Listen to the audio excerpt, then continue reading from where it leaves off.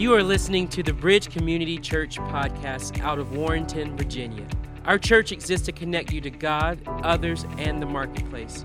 For more information, you can visit us online at bridge4life.com. Thank you for listening, and we hope you are blessed by today's message.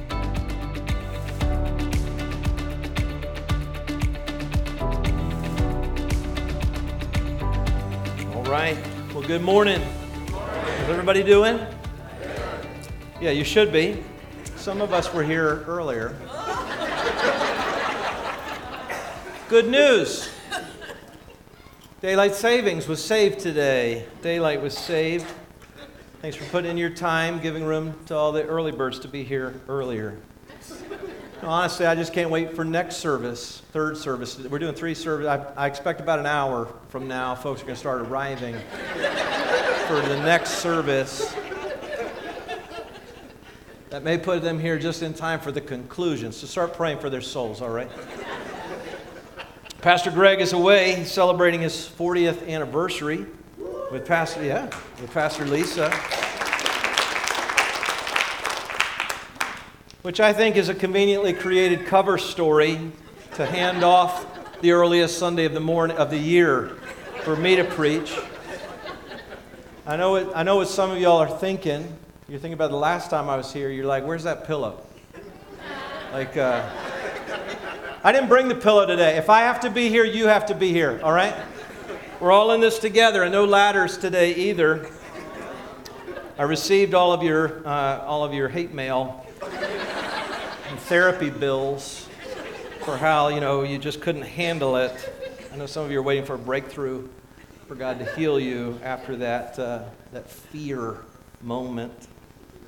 I didn't bring the pillow. You just got to stay awake today, all right? And listen, sometimes sermons, they come with a little bit of ouch, right? I mean, they confront some things in your life, and it's a little bit of like, ouch. But I just want to prepare you that because I lost an hour's sleep, there might be a little bit of grouch today as well. Pray for your brother. Pastor likes to say that he is called to comfort the afflicted and afflict the comfortable. I've decided today just to afflict everybody. Pray for your brother. I mean, I don't know the last time I needed a nap on a Sunday afternoon nap like I need it today. But I drank so much coffee before service this morning, I'm not going to be able to sleep till Wednesday. So please pray for your brother. Hey, we are studying the Gospel of Matthew. Pastor has had us in this series now for several weeks, and we've been looking at the life of Jesus. In fact, if you have your Bible today, you can turn to the Gospel of Matthew chapter 16. We're going to look at a passage there in just a minute. One of the things that happens in the sermons that you hear, you may not pick up on it always, but very often you'll hear a difference in the language that preachers use. They'll say things like, turn to the book of Isaiah, right? Turn to the book of Exodus. But when we talk about Matthew, Mark, Luke, and John, we usually say, turn to the Gospel of Matthew, the Gospel of Mark. You know that old saying, it's the gospel truth, right? It's because we have used this word to help us understand what it means to know the good news.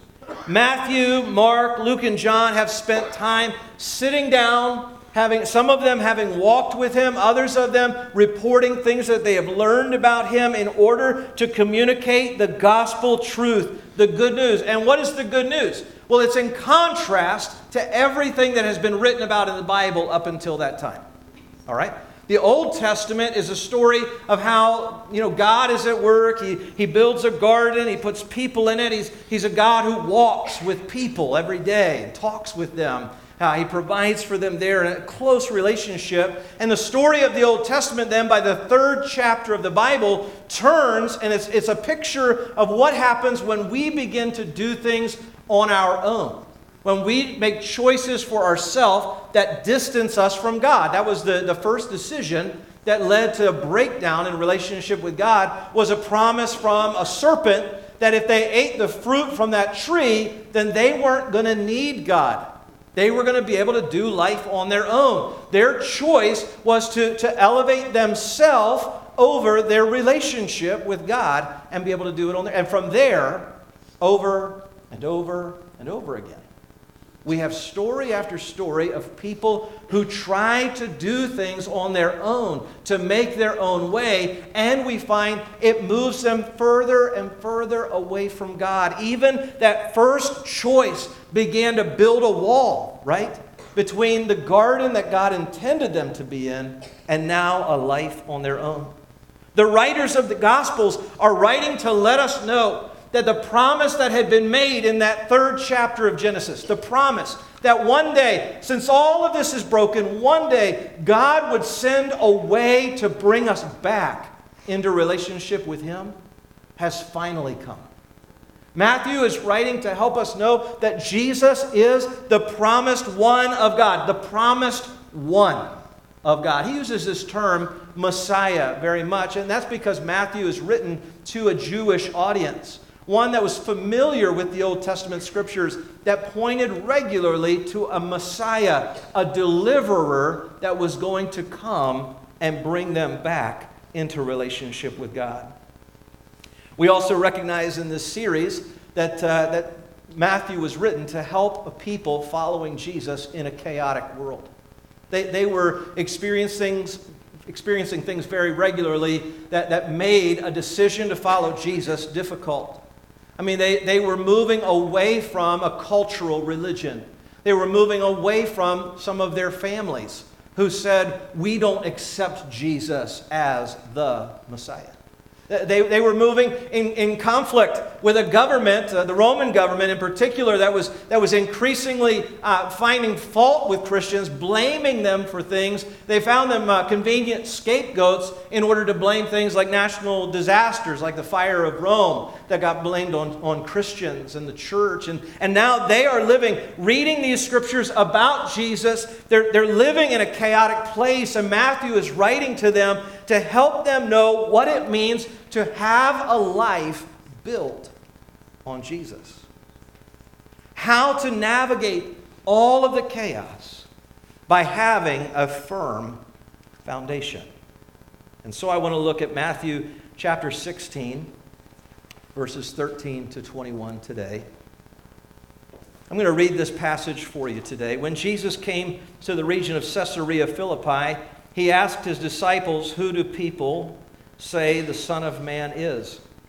And they replied, "Some say John the Baptist, others say Elijah, still others Jeremiah or one of the prophets." "Well, what about you?" He asked. "Who do you say that I am?" Simon Peter answered, "You are the Messiah, the Son of the living God." Jesus replied, "Blessed are you, Simon, son of Jonah, for this was not revealed to you by flesh and blood, but by my Father in heaven. And I tell you that you are Peter, and on this rock I will build my church, and the gates of Hades will not overcome it. I will give you the keys of the kingdom of heaven. Whatever you bind on earth will be bound in heaven. Whatever you loose on earth will be loosed in heaven." Then He ordered His disciples not to tell anyone that He was the Messiah.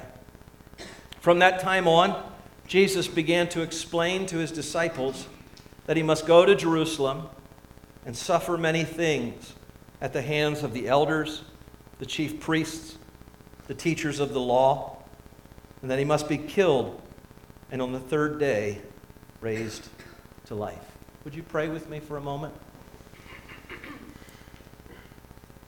Lord, as we look at your scriptures today, I pray, Lord, that our hearts would be open to hear your questions, to hear you ask, "Who is it that men say that I am, and who do you say that I am?" Lord, open our hearts for a revelation from our Father in heaven. And I thank you for it in Jesus' name. Amen. Anybody afraid of Bible words? Right? There's the Bible words. Like when you're in small group, connection group, and somebody says, "Hey, let's read the scripture together." Who wants to volunteer to do that? and you like start pointing at your neighbor, right? Because we get a little nervous about the Bible words, and I get that. And I've told you before, I just learned a long time ago, just say it with confidence and gusto. And it'll probably work, all right? And if it doesn't, we'll learn from it, we'll go forward. But you can pretty much but here's the thing, we don't have to be afraid of Bible words because we can't even pronounce stuff that we read all the time, right? Look back here at this verse. I've gone back through the passage. I've underlined some words here. It's just going to be things that we're going to kind of draw our attention to. It might be something that's going to cause you to jot a note today as we work through the scripture. Jesus came to the region of where? Look at you. You're not afraid of Bible words. Caesarea Philippi. Caesarea Philippi. Now, anybody think they can guess the root word of Caesarea? Caesar, right? You guys, look at you. You're like Sunday school superstars in here. This is awesome. Yeah, it's named after Caesar, the emperor, right? And this is not the only Caesarea. Somebody told me today they know how to pronounce Warrenton because of Warren. And they just kind of think like it must be Warren's town. And pretty much that's true, right? You kind of own this place, right? In the great debate, is it Warrenton or Warrington? Like some of you guys got the ing going in there. That's how we sort out the from heres from the come heres, okay? And it's not just around here, Caesarea Philippi. But how many of you, have you ever heard of Philippi, West Virginia? Anybody ever heard of Philippi? It's a college town that is pronounced incorrectly, all right? Just laying that out there. They pronounce it Philippi, and I'm like, it's Philippi, all right? Just setting that straight. I know that because I've had experiences, all right? I've had experience. I traveled with a music team, a band. We went to camps and churches when I was in college, and we would sing for Jesus and share the gospel and all that kind of stuff.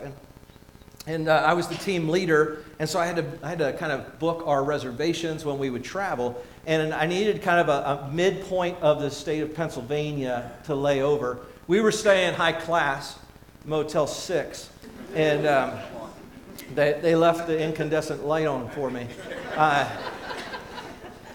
And you used to use a phone connected to a wall and a paper map to look at where the Motel 6s were.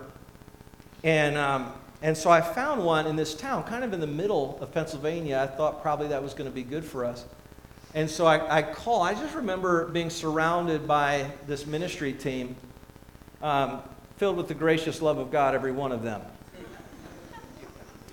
And I'm on the phone, and I found the town, and so I say, I need to book reservations.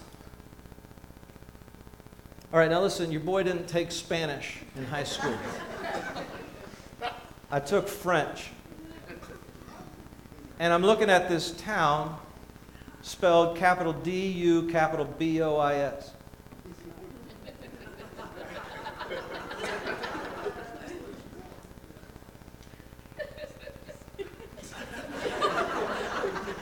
I need a reservation in Dubois, Pennsylvania. I'll never forget, our sound guy busts out laughing in the room and says, "It's Du Bois, you idiot." Du Bois? And I'm the idiot? I just pronounced it Dubois, and I'm the idiot? It's Du Bois, you idiot. These Bible words, Caesarea Philippi, root word Caesar. This is a town set up in honor of the Roman emperor. It's actually an interesting story. This is not the first Caesarea that has been set up. Another Caesarea by the sea, has been set up by Herod the Great, which is Philip's father. And so in like turn, when he becomes tetrarch, and he gets to have a region to rule over, he builds a city and he names it Caesarea Philippi. Slides his own name in there, just so that when word gets back to Rome that another Caesarea has been set up, they're like, well, who thought that? That's a brilliant name. You know, some bureaucrat in Rome is like, that's brilliant. Yeah. Who named it? I don't know, but probably somebody named Philip. Caesarea Philippi. Caesarea Philippi is a region that is pagan. There's nothing there that's really happening for any of the Jewish feasts or festivals. There's nothing there that's happening that harkens back. I mean, even right there in that region, before it had been called Caesarea Philippi, it was the region of an area called Shiloh. It was where a former king had set up cows to be worshipped instead of going to Jerusalem to worship God.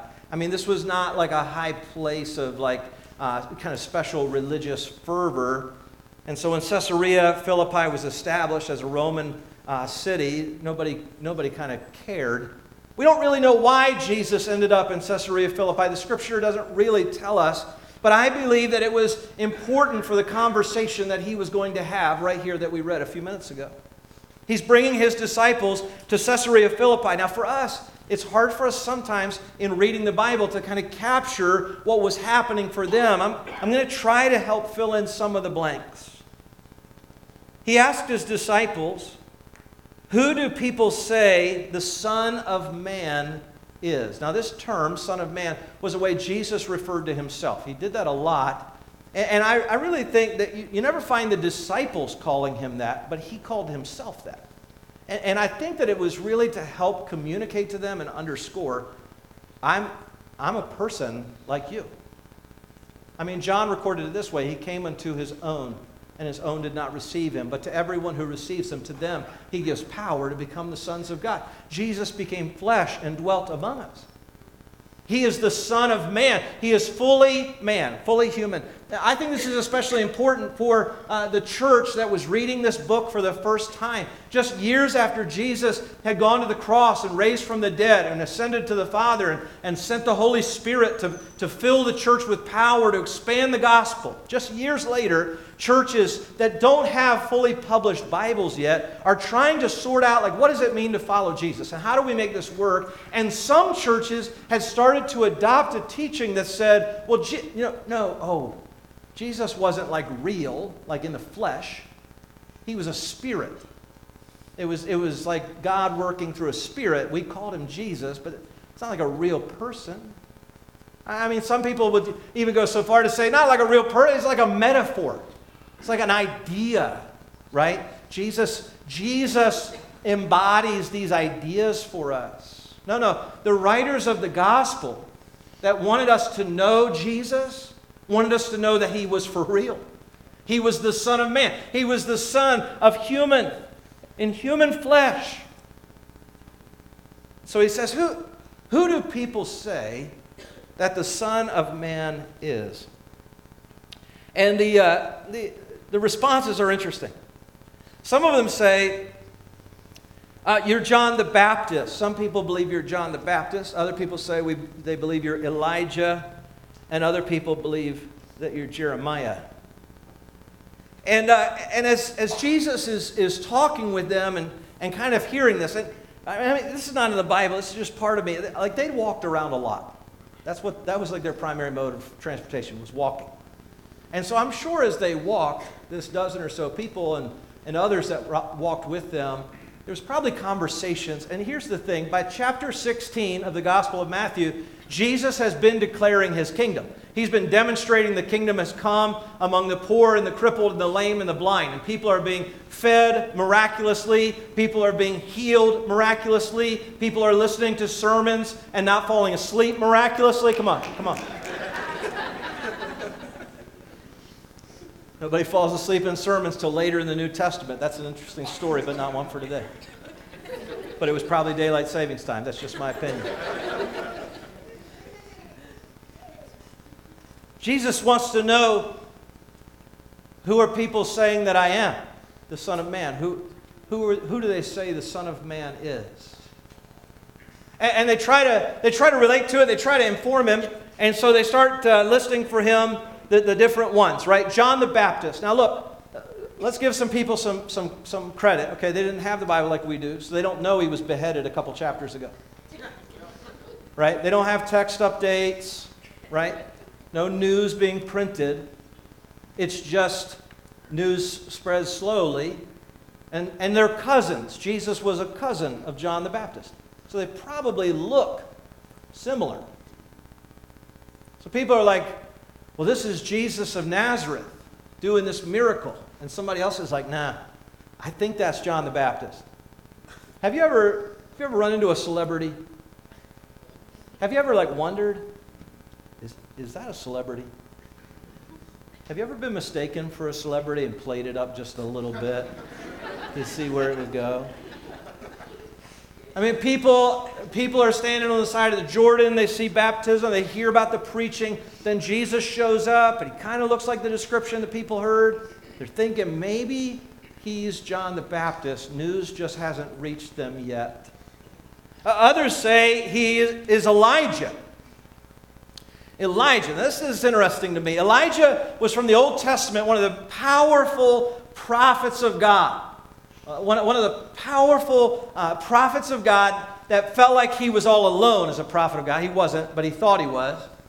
A prophet of God who was given special miraculous power, so much so that he could speak and it would stop raining because God told him to say that, right? Or he could speak and it would start raining again because God gave him that ability. Or when everybody seemed to be turning to false gods, Elijah was the kind to challenge them. Let's meet up on Mount Carmel and we're going to have kind of a challenge. You ask your God to set fire to your sacrifice and I'll put my sacrifice together. We'll dump a lot of water on it after it hasn't rained in years and years. And water is not a commodity we care about, right? Actually, it's very important, but we're going to just dump water. Just give me more water. Dump on there. And then I'm going to call down the fire of God to fall from the sky and consume this fire. I mean, that's the kind of guy Elijah was. And if you know the end of Elijah's story, it's kind of interesting. You know the end of Elijah's story? He's found a kind of a disciple, somebody who's coming along with him, named Elisha. Thank you, Bible, for keeping it very clear. Elijah, Elisha. That's always easy to keep up with, right? And so Elisha is following Elijah. He's learning from him. And Elijah gets a word from God that God is about to settle up accounts for Elijah and his ministry is over. Time's up. He's got another plan for Elijah. And so Elijah starts trying to go meet with God to get this all sorted out. And Elisha keeps tagging along. And Elijah keeps telling him, you stay here. I'm going to go over there and deal with God. And Elisha just keeps following him. It's actually a principle of faith. You just keep following him. All right, that's another sermon. That'll be a good one. Elisha keeps following him. Finally, Elijah says, what do you want? Why won't you leave me alone? He says, I want a double portion of the power of God that's working in your life. I want it to work in my life. And Elijah makes him this promise. If you're there when God settles up, then you can have what you're asking for. And do you know what happens? This whirlwind comes, this chariot comes and takes Elijah away. Boom. He was there and then he wasn't. The wind blows his mantle off and Elisha finds it laying on the ground and says, where is the Lord, the God of Elijah, right? Strikes the water, water parts, like a double portion has just fallen on Elisha. And what happened to Elijah? He gone.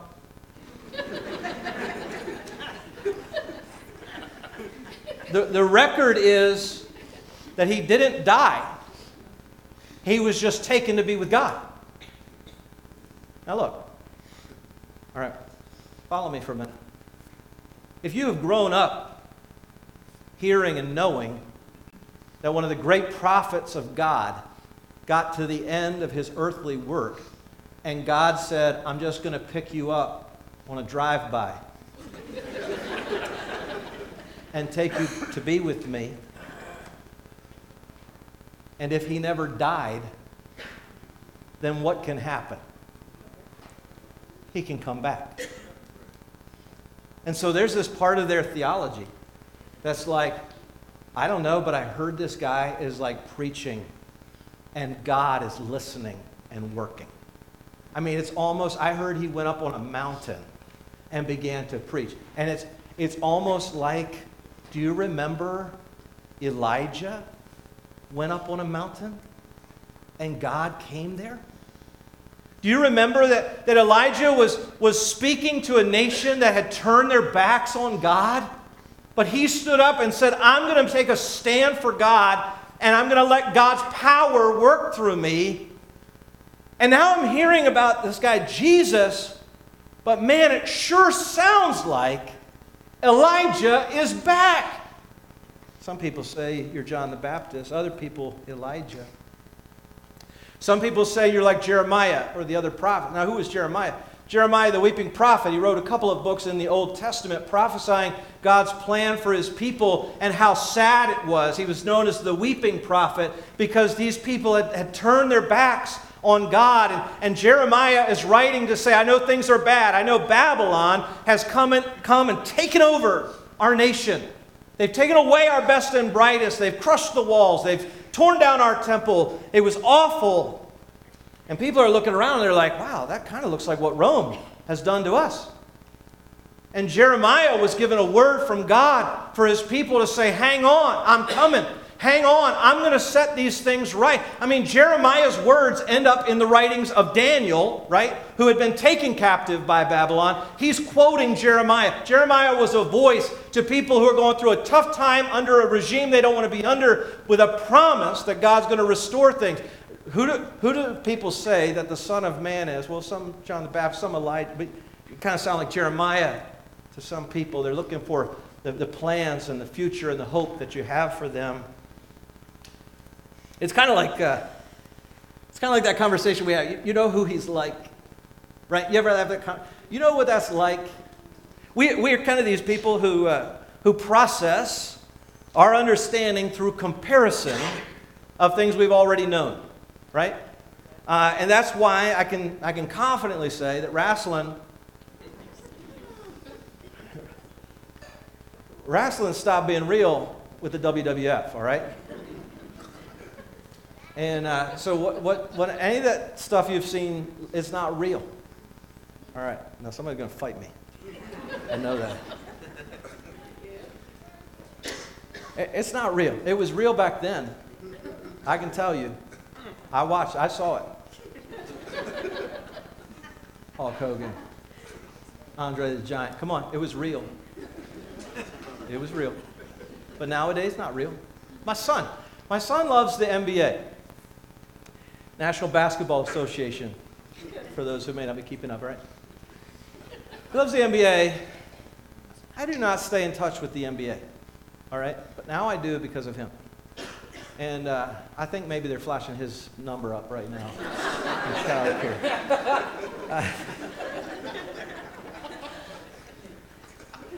He loves the NBA. Wants me to set up Alexa to wake him up in the morning with a sports report of his favorite basketball team. Which I did, because I'm a loving father. Until I heard the sports report, and it was like such and such team defeated such and such team 152 to 147. 152 to 104. This is not real basketball. Look, come on. I came up in a time when basketball scores barely broke 100. If they did, somebody had been playing the Cavaliers or the Washington Wizards, all right? Like, that was the only time that you saw scores that high. Because people actually played defense back then. That was real basketball, not the stuff we have here, right? Or the comparison, who's the GOAT? Who's the greatest of all time? Well, this one, okay, stop it.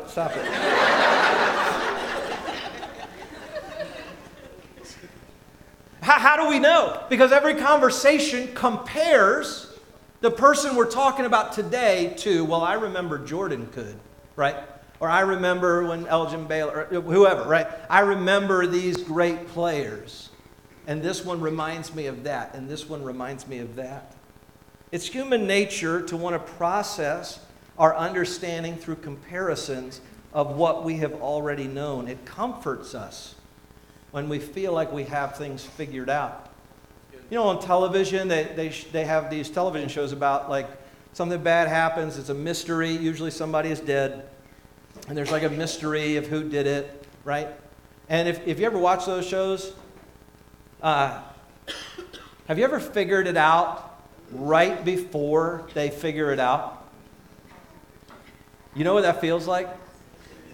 So do the writers of those shows. Did you know that? They actually write and direct those episodes so that you'll be able to figure it out right before they reveal it. Because when you do, your brain drops a little hit of dopamine, and you feel really cool that you figured it out. I just took somebody's joy away.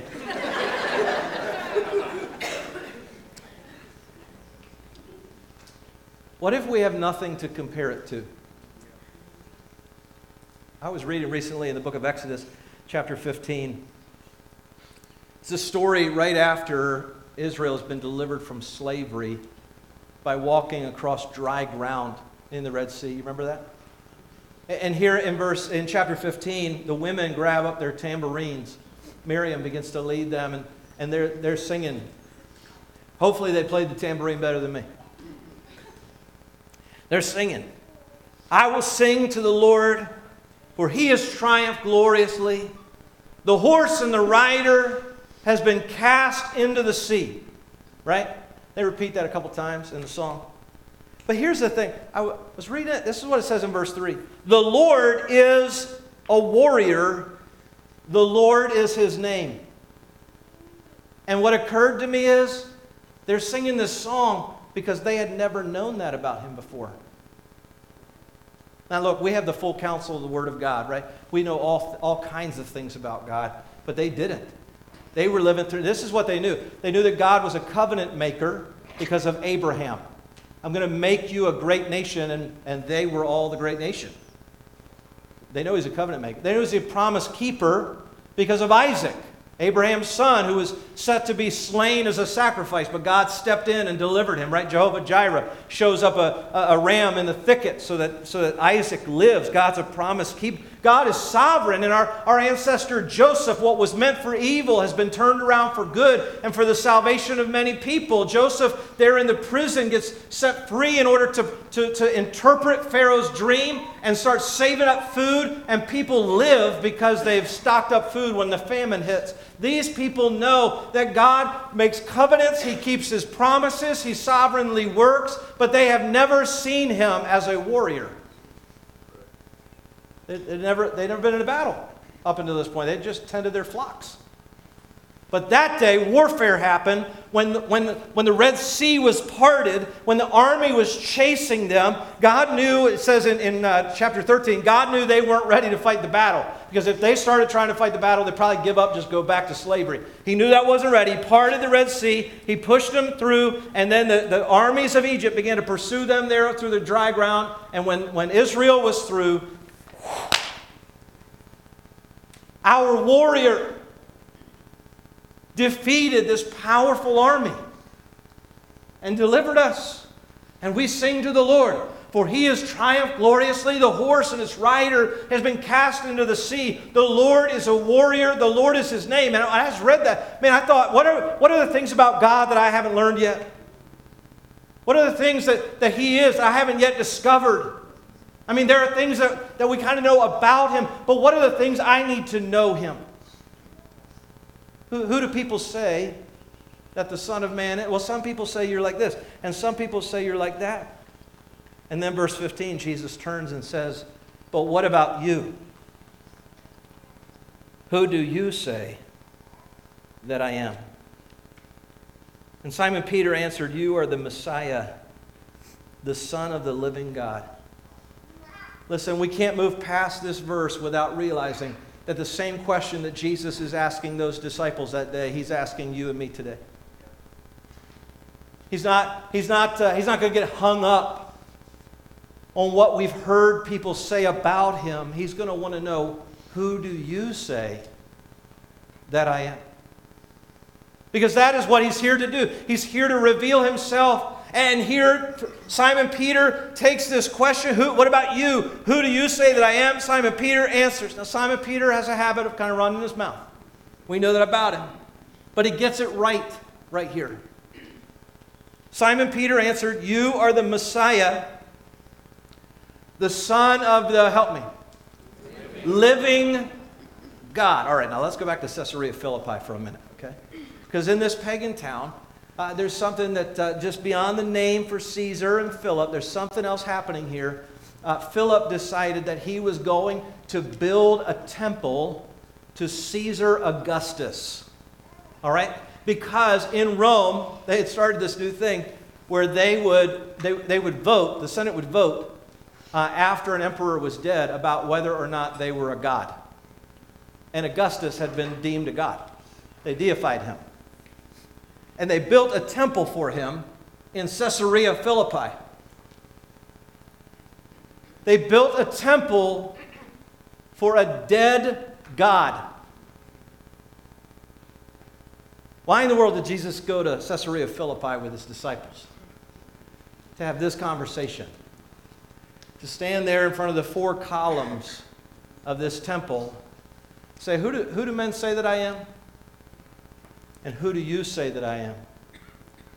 You are the Messiah, the Son of the living God.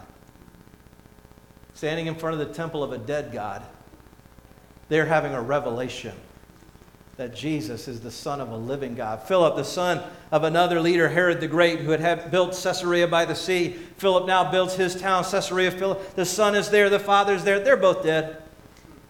They built this temple to a dead God. And who do you say that I am? You are the Messiah, the Son of the living God. Jesus is confronting us today to say, who do you say that I am? Look at how he responds to Peter in verse 17. Jesus replied, blessed are you, Simon, son of Jonah, for this was not revealed to you by flesh and blood, but by my Father in heaven. And I tell you that you are Peter, and on this rock I will build my church, and the gates of Hades will not overcome it.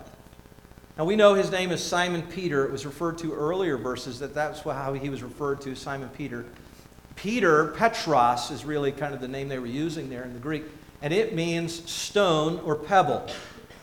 Like the kind of thing that you could pick up in your hand and throw at somebody. So the type of Petros that you could put in a slingshot and hit a giant with, right?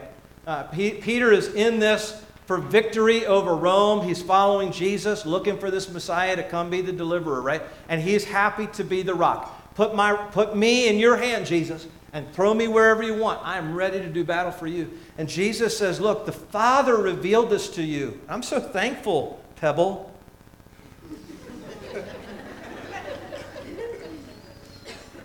On this rock, Petra, I will build my church. Petra. Now, Petra is a mass of rock. It is a ledge or a cliff. In Caesarea Philippi, they would have been standing in view at the base of Mount Hermon of a ledge, a cliff in front of them. In fact, there was a cave right there in the side of the cliff. Jesus is saying the revelation has come. Upon the rock I will build my church. Listen, Peter did not think that Jesus was talking about him. We know that because of what Peter wrote in 1 Peter 2, 4 through 8. He says, as you come to him, the living stone, rejected by humans, but chosen by God and precious to him, you also, like living stones, are being built into a spiritual house to be a holy priesthood, offering spiritual sacrifices acceptable to God through Jesus Christ. For in the scripture it says, see, I lay a stone in Zion, a chosen and precious cornerstone, and the one who trusts in him will never be put to shame. Now to you who believe, this stone is precious.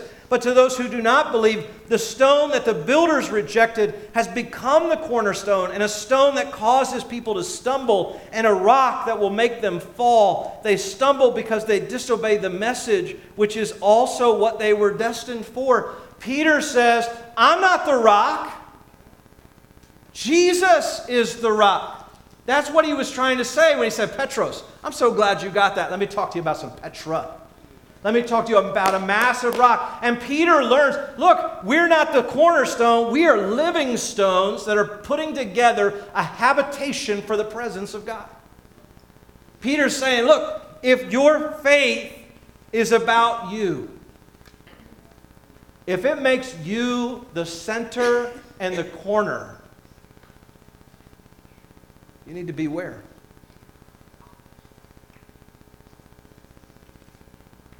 We need to beware with a faith that makes us the center. We need to beware of teaching that pushes us to a place where we think that it's about us.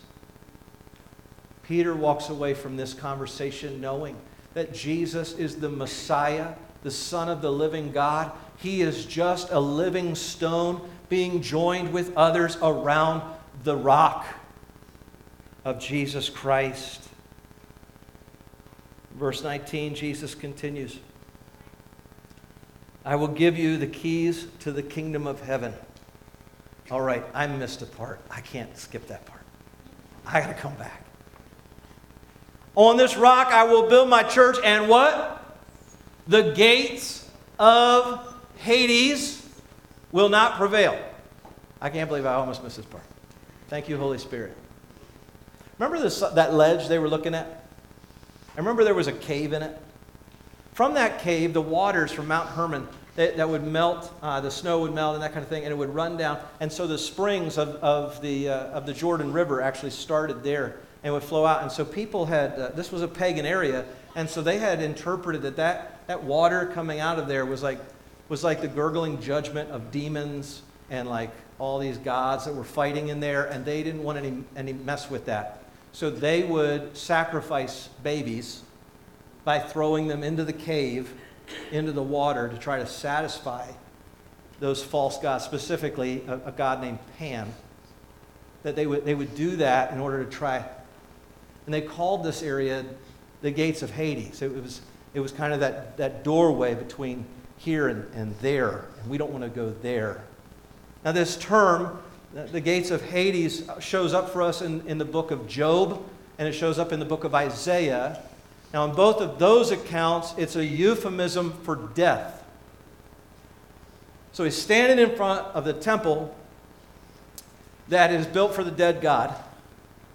Behind that temple is this cave, the gates of Hades, where people are throwing babies to die because they're afraid of their own death. And he's ended up in Caesarea Philippi to say this. Peter says, you are the Son of the living God. And he says, yep. And not even death can stop me. Come on. Not even death can stop what I'm building in my church. He's starting to change his course a little bit here. In fact, in verse 21, it says, from there he began to set his course toward Jerusalem, and he began to teach them and show them that what had to happen was he had to die and be resurrected on the third day. He's standing in Caesarea Philippi in the face of this temple to a dead god. Behind it is the cave of death. And he says the gates of Hades will not even prevail against this. Can somebody tell me, how hard do gates fight? How hard do gates fight? They kind of just hang there, right? If they do their job, the fighters don't get through.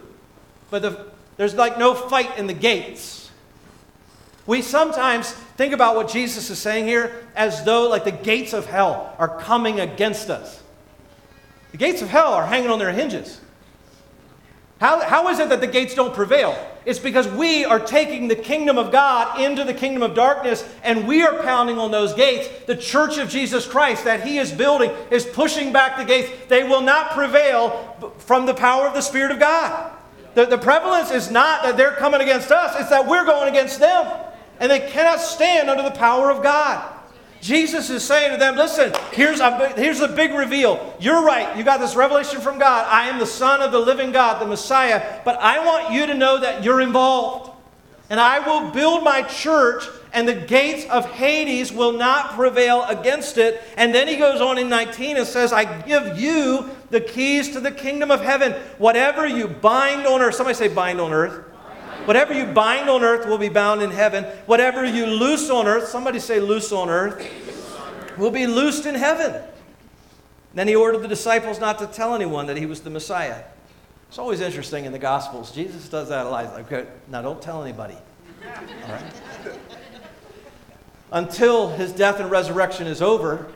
And he says, wait in Jerusalem till my Holy Spirit comes on you, and then go tell everybody, okay? Why? Because he wanted the work of God to come forward in his life. It wasn't time yet. He says to them, I'm giving you the keys to the kingdom. This victory that makes the gates not be able to prevail comes down to this. It comes down to your participation in binding on earth what is bound in heaven and loosing on earth what is loosed in heaven. And I want to ask you today, when was the last time you thought about what needed to be bound and what needs to be loosed?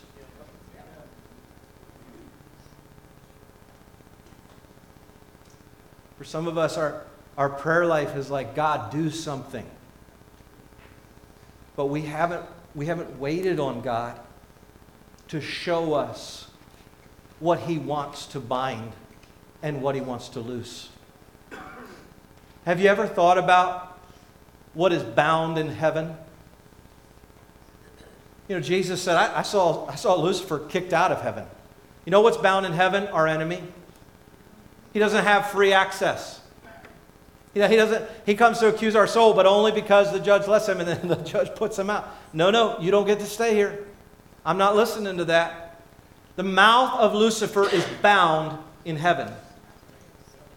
When was the last time you asked God to bind it on earth? The father of lies. God, bind the mouth of the liar. God, bind it tight as it is in your presence. Let this earth, let our experience bind the mouth of the liar. What else is bound in heaven? Doubt is bound in heaven.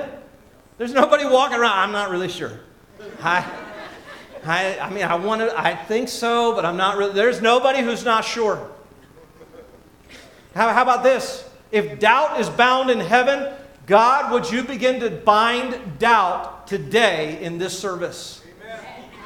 Would you bind doubt in the heart of somebody who's struggling, who's saying, well, I kind of have heard this about Jesus, I've kind of heard that about Jesus, and now hearing Jesus say, but who do you say that I am? Lord, would you bind doubt on earth as it is in heaven?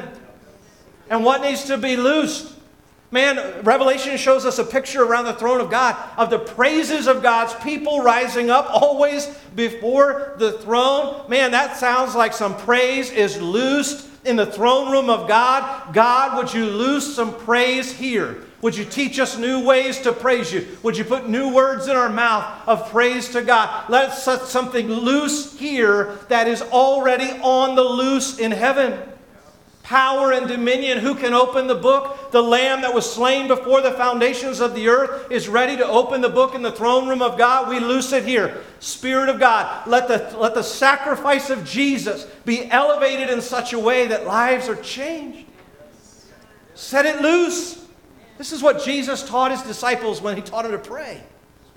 Let your kingdom come and your will be done. Where?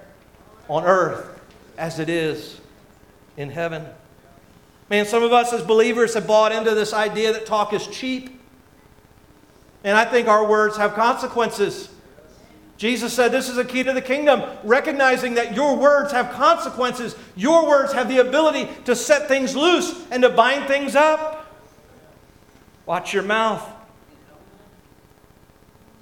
This is why I think it's so amazing that when the Spirit of God is released in His people, what do we see so often is the result? We begin to articulate. We begin to talk. Words of knowledge. Words of wisdom. Prophetic words, thus saith the Lord. Tongues and interpretation. As God begins to move through His Spirit, He begins to activate our mouth. Why? Because He's given us the keys to the kingdom. What we're setting loose, what we're binding. And He's given us His Spirit to help us in that work. Come on. Come on. Somebody's got to realize today He is inviting you to answer the question, but who do you say that I am? And from that time on, Jesus began to explain to His disciples that He must go to Jerusalem and suffer many things at the hands of the elders, the chief priests, and the teachers of the law. Do you see that in verse 21 here? The hands of the elders, the chief priests, and the teachers of the law. Who should the people have been that He was not going to have a problem with? He shouldn't have had any problem with the elders, the chief priests, and the teachers of the law. I mean, they were devoted to studying to know what it was going to look like when the Messiah showed up. And He stands right in front of them, and they can't see it. Can I share with you something very personal? I think about the elders and the chief priests and the teachers of the law a lot. Probably more than you would realize. I think about these guys all the time. They had devoted their life to understanding the Scriptures, to knowing what the plan of God was going to be and what the Messiah was going to look like, only to have Him stand right in front of them. And they were totally blind to it. And I pray regularly, Lord, let me not have the arrogance of the religious leaders of the Bible. That I get to a place where I feel like I have figured it out. I know exactly how God works. I know exactly what it looks like. I know exactly how He's going to do it. Because when I look at Jesus' life, He ran to a bunch of people that they just couldn't see it. Where's the revelation? Where's the revelation for these religious leaders? Where's the revelation for you and me? To answer the question, who do you say that I am? Oh, if we're going to answer, we need a revelation from God. We need a revelation from God. Peter, flesh and blood didn't give you this answer. A revelation from my Father gave you this answer. I was talking to somebody recently who was talking about their relationship with the Lord. I'm not sure he knew exactly all the theology and all that kind of stuff, but he was talking about how God had changed his life and that he was praying for his children. And he said, here's just what I think. I think one day it's going to hit them. And they're going to get it like I got it. And I thought, man, call it revelation, call it hit them. Whatever, I don't know. Hit them. But man, do you know what that feels like? To have been in the presence of God and suddenly it hits you. A revelation. Jesus is the Messiah, the Son of God. We need a revelation like Peter had a revelation. Jesus went to Caesarea Philippi to ask his disciples, but he's asking us to. Who do you say that I am? Have you experienced a revelation from God of who Jesus is? When you do, it'll lead to a realization that things are different. A realization that things are different. The revelation leads us to a realization. Whoa. This isn't like I've always thought it was. This revelation becomes a key that opens our eyes to be able to... Man, God's at work in ways we never even realized. A realization that things are different. We're not the main character. Jesus is the main character. And everything is different because of it. A revelation from God that leads to a realization that things are different. And finally, the restoration of life as God intends it. And that is what binding and loosing is about. It's about making things on earth as they are in heaven. And when we have a revelation that leads to our realization, it quickens us to the restoration of life around us. We start restoring the world through binding and loosing. We watch our mouth. We turn loose in heaven. We bind on earth to allow God to be at work. Would you bow your heads with me?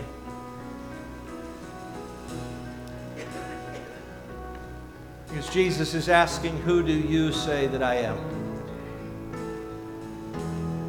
Who do you say that I am? Not what do people say about me. Not even what does the pastor say about me. He's asking you, who do you say that I am? I'm about to pray, but in this room today, maybe somebody who is experiencing a revelation from God. Our Father is revealing to you that Jesus Christ is the Son of the living God, and that your life can be made right with Him through receiving Jesus' forgiveness, His love, His grace. And right now, somebody in the room may be having a revelation from God that says, my life needs to be turned over to God. My life needs to be made right with God through Jesus Christ. And if that's you this morning, would you lift your hand up? I want to pray with you. You can just slide it up. Let me see it, and then you can slide it back down. I won't call you out. But anybody today raising a hand to say, I'm having a revelation that I need to give my life to Jesus. This morning in our first service, I saw hands go up. Yeah, a hand just went up. Anybody else today? I saw another hand go up. Anyone else? Men and women lifting their hands before God and saying, I want to give my life. Right now, listen, this is not because of flesh and blood. This is being revealed by our Father in heaven. The Scripture says, in our belief, in our heart, in our confession with our mouth, we receive salvation. So can we pray together? I'll lead a prayer, and as a congregation, we can repeat it. And as you pray it, it can become your prayer to God. In the revelation He's given you, will you pray, Dear Lord, here is my life, such as it is. But I know I need you. I need you to come into my life. I need you to forgive the wrong I've done. I need you to make me right. And I receive your righteousness through Jesus. Make me whole. Let me know you. And I receive you in Jesus' name. Amen. Amen. Can we take a moment? Listen, this was not revealed by flesh and blood, but God is at work. God is at work in those who would raise their hand and pray that prayer. Listen, it just hit somebody. Stand with me. Because as a church, we have had a revelation of God. And now we have a realization that things are different. And we are bringing about the restoration of life as God intends it. And so I'm calling us to walk in the revelation of God. I'm calling us to walk in His realization and His restoration. I'm going to ask our small group leaders, our connection group leaders, other leaders, if they'd make their way to the altar today. Jesus' promise was that He was going to build His church so that the gates of hell would not prevail. And I believe that as we close the service today, in revelation and realization and restoration, some of us need to move towards God and begin to bind and loose things in our life. And we need somebody to stand with us to pray in that way. These altars are going to be open for you to do that. The worship team is going to lead us in song. In just a moment, I'm going to come back in order to lead us in closure. But let's open our hearts to God. And if you're responding to the Lord because of His revelation to you or a need in your life, would you come to the altar and begin to allow the work of God to move freely in your life?